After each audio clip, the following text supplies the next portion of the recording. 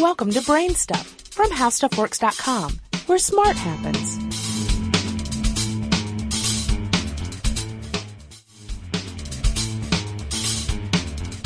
Hi, I'm Marshall Brain with today's question. What do the little recycling symbols that you see on some plastic items mean, and how many different symbols are there? A typical symbol looks like a small triangle with a number inside of it. There are 7 of these symbols currently, each one identifying a different type of plastic. Here are the types. Number 1 is polyethylene terephthalate, or PET. Number 2 is high-density polyethylene, or HDPE.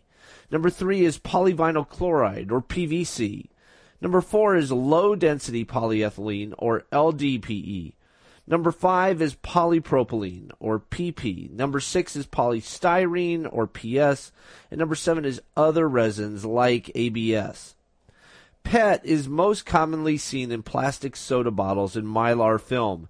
High-density polyethylene is what milk jugs are made of, and it's also used in things like plastic gas cans. PVC is the base for any form of vinyl, from vinyl siding to vinyl seat covers, as well as many soft toys. Low-density polyethylene is found in things like plastic food containers. The difference between high-density and low-density is that low-density polyethylene is softer, more flexible, and melts at a lower temperature than high-density.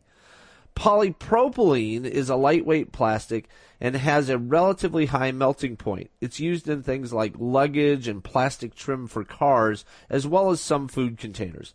Polystyrene is commonly known by the Styrofoam brand name and is used in everything from coffee cups to coolers. These symbols only scratch the surface of the hundreds of different types of plastics around you. Think about it for a second and you can understand the variety of plastics in use today. There's nylon, polyurethane foam, all sorts of non-melting plastics used in cookware. There's epoxies, fiberglass, polycarbonates, and so on. We've still got a really long way to go before they're all recyclable. For more on this and thousands of other topics, visit HowStuffWorks.com.